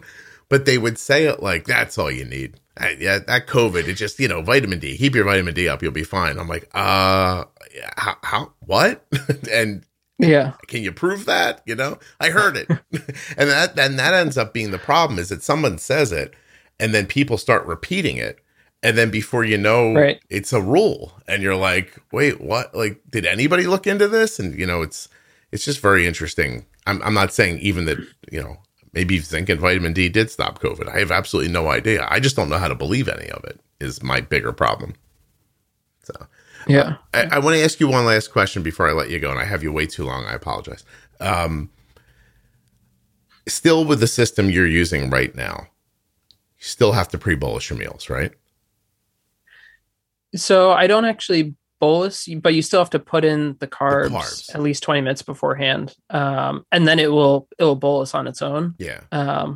Sometimes if it's like there's safety restrictions, if my blood sugar is dropping or below the target and things like that, it will be conservative when bolusing. And so I still will pre-bolus then because I know that even though it's dropping, the food is going to make it go up. And so then I still pre-bolus. Yeah. But I just want people to understand that even when we're talking about something that sounds as futuristic as what you've talked about today, they still have a responsibility. There's still, yeah, exactly. So the French company that I talked about, the CEO of that company has given a few interviews, and they have said that,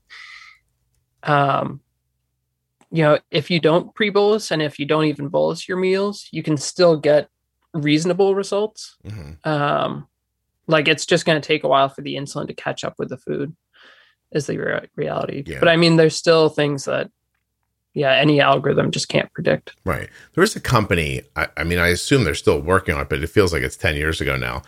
I'm sure it wasn't that long. And they said they were going to have an algorithm where you could just tell it I'm having a large meal, a small meal, a medium-sized meal. And I don't know whatever came of that. So that's interesting. That's one thing that I want to try and do is see if I just use purely the description of the meal to see if that can be sufficient. Because usually when I eat pizza, I eat about the same amount of pizza. And when I eat a bowl of cereal, it's roughly the same bowl of cereal. Yeah. So it should be sufficient. And then sort of the next mind-blowing idea would be to take a picture of it. You just take pictures of your food, and there already are algorithms that can tag food in pictures. So you just take the tags out of the picture, and Google can already tell you if a picture contains a hamburger or a chair or, a salad. Yeah. And so you could just use that to then predict how much insulin to give. That'd be pretty amazing if one day you just held your phone up over your plate and got insulin for it. That'd be insane. I think that there is an app that tries to estimate the number of carbs based on doing that. There is, because they tried to buy ads on the show one time, and I was like, let me try the app. And then I tried it, and I was like, no, thank you. Didn't work out exactly how I was hoping. But I think if you did it like if you trained it on like a per person basis, because most people eat pretty similar meals most of the time. Right. And like humans are creatures of habit, so you can learn those habits. Yeah. Well, that I believe in. Trust me, I don't know anything about science or machine learning, but I knew to say that years ago. And I think the first time I said it to Jenny, she was like, what now? And I'm like, people eat the same things, right? And she's like, yeah, I guess so. And I was like, yeah, it's not like you're like, you know what I mean? It's not like you're having frog legs one day and a McDonald's cheeseburger the next day. You probably live in a certain existence. By the way, it was Ed Domino that I was thinking of. And that's just back in 2014. I think it's at Boston Labs. I forget, but he was working on, I forget what he calls it even. Some sort of bionic pancreas was what the phrasing they were using back then. But it's one of those things, like, I have no idea where that is in the process. It's 8 years later, and I haven't really heard much about it. But I think that he was the one who was saying, or maybe it was the other company. That's the other problem, is that sometimes these people have ideas, then they incorporate, and then suddenly, and I'm not saying this about anybody specific, but then suddenly raising money to keep the company going becomes the company's job. You know what I mean? And you get in that situation. And trying to roll it out just becomes so difficult. Yeah. The other thing that I found, though, is that, so people are creatures of habit, but for me at least, we eat the same meals, but just not often enough where I've forgotten by the time we come back around to the same meal. Mm-hmm. So, we'll have pizza from this great pizza place near us, but we only eat it, I don't know, every 2 months or something like that. And I don't remember exactly what I gave myself 2 months ago. Sure. Yeah. But an algorithm can remember that and learn that for you. Right. And you can say, you're even saying that at some point in the world, it might be able to say, I know you're at Domino's right now. And you said you had pizza. I mean, you can track your location on your phone. Right. Within Domino's versus Pizza Hut versus school or whatever. Yeah. And you can use that to predict how much insulin to give. Hey, I want to give whoever Omnipod hired to do their search engine optimization, I want to give them a big shout out, because I Googled Ed Domino insulin pump and I got a return back for Omnipod 5 at the top. So somebody's doing their job extra well over there. And it could be that, or it could just be Google monitoring everything and recommending ads for you. Pushing you to ads, yeah. Because you've gone to an Omnipod site before. Oh, and here it is. He was calling his pump iLet from Beta Bionics. ILET. Yeah. Interesting. Delayed by the FDA in mid to late 2021. This could be delayed by the FDA, it says. I don't know. Yeah. Anyway, listen, I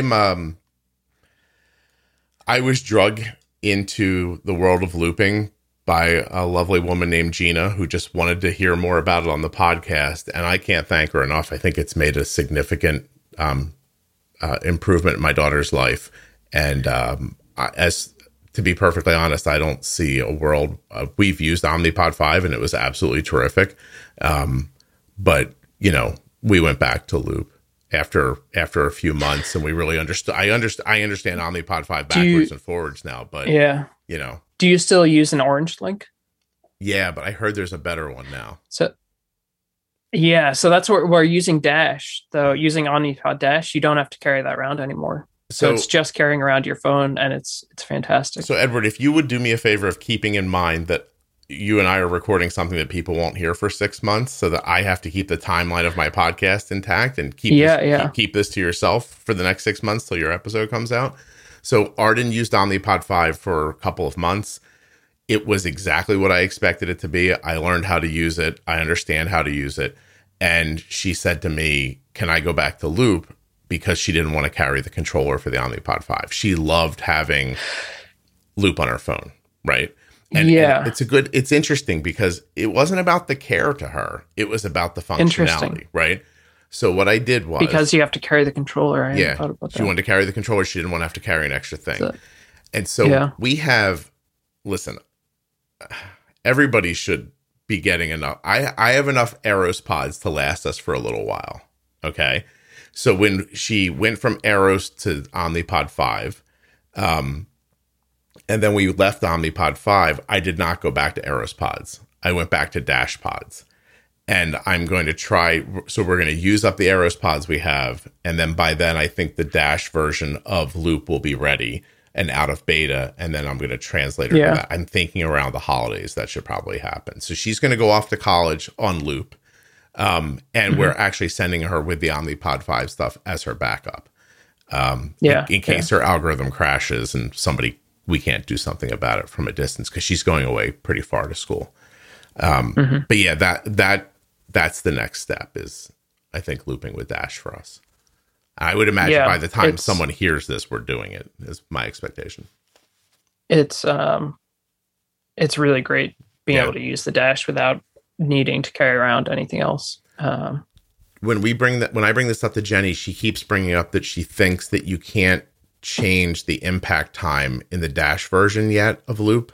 I don't know. You probably don't pay attention to Loop, but in the you know what I mean? In the ERS version, you can say, I think this meal is going to hit over 3, 2, 5, 6 hours. And at the moment, I guess you can't do that in Dash, but I'm hoping somebody adds that to it. Interesting. I wouldn't have expected that to have any impact because like the pump, at least in Android APS, because it supports so many pumps, the pump like integration is its own separate piece from all of the rest of the algorithm stuff. So the algorithm should continue to work no matter which pump you plug in to use. Yeah, I think specifically what Jenny heard was that the Dash version of Loop did not have that ability yet, and she was hoping that somebody would put it in. But it does agree. It's a big deal because you can make a bolus at 3 hours, and this thing's like, all right, well, you're good, but you're looking at a blood sugar that's 170. If you just go in, it's one of the amazing things about Loop that I missed with Omnipod 5 is that I could go back in and change the parameters of that bolus from 2 hours ago and say, hey, you know what, this is actually hitting over 4 hours now. And boom, here's how much insulin I think you should put in for that. And you can't edit your boluses in Omnipod 5. So once you put them in, they're in. That's one of the things I love about Loop the most is being able to go back and edit a previous bolus. I do think that for Omnipod 5, they will roll it out to more phones pretty quickly. Mm-hmm.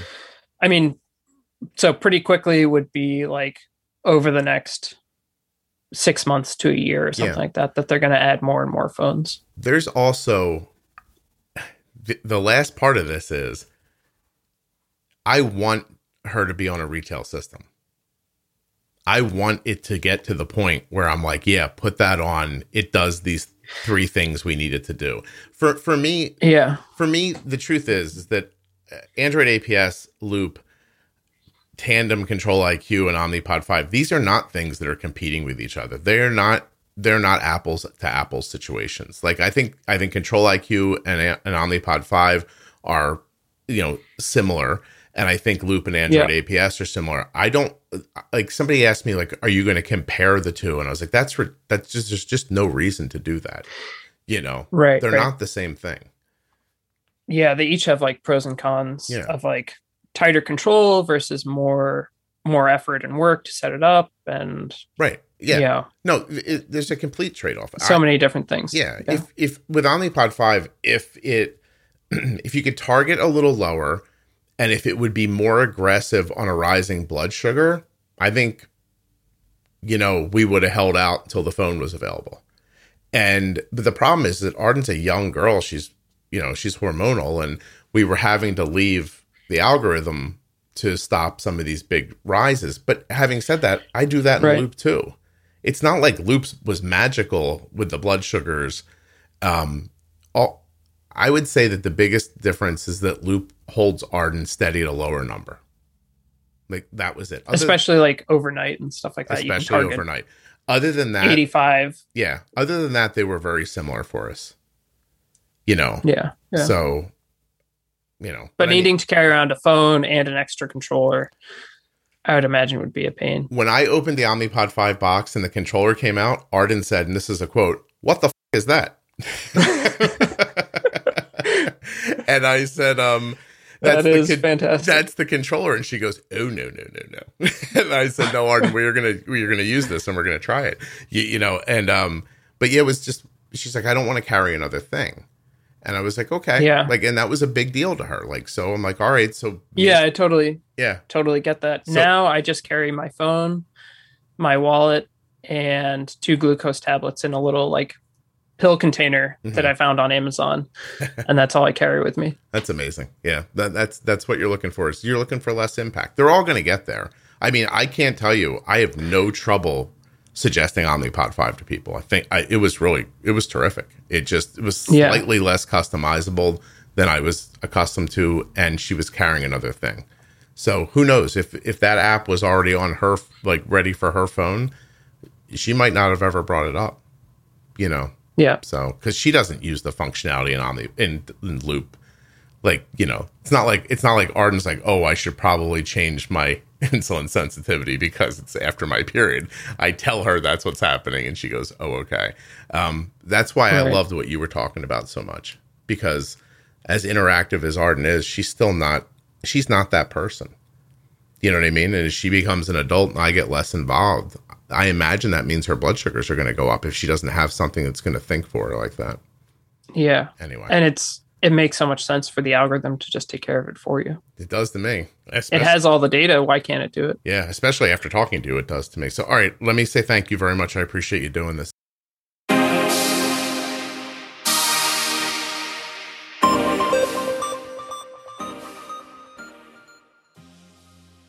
Of course, we're going to thank Edward for spending so much time explaining all of this to us. And I actually spoke to him last night for a second. His A1C, last one, 5.5. And this episode was recorded 6 months ago. So it seems like things are working pretty well for Edward and his choice of insulin delivery.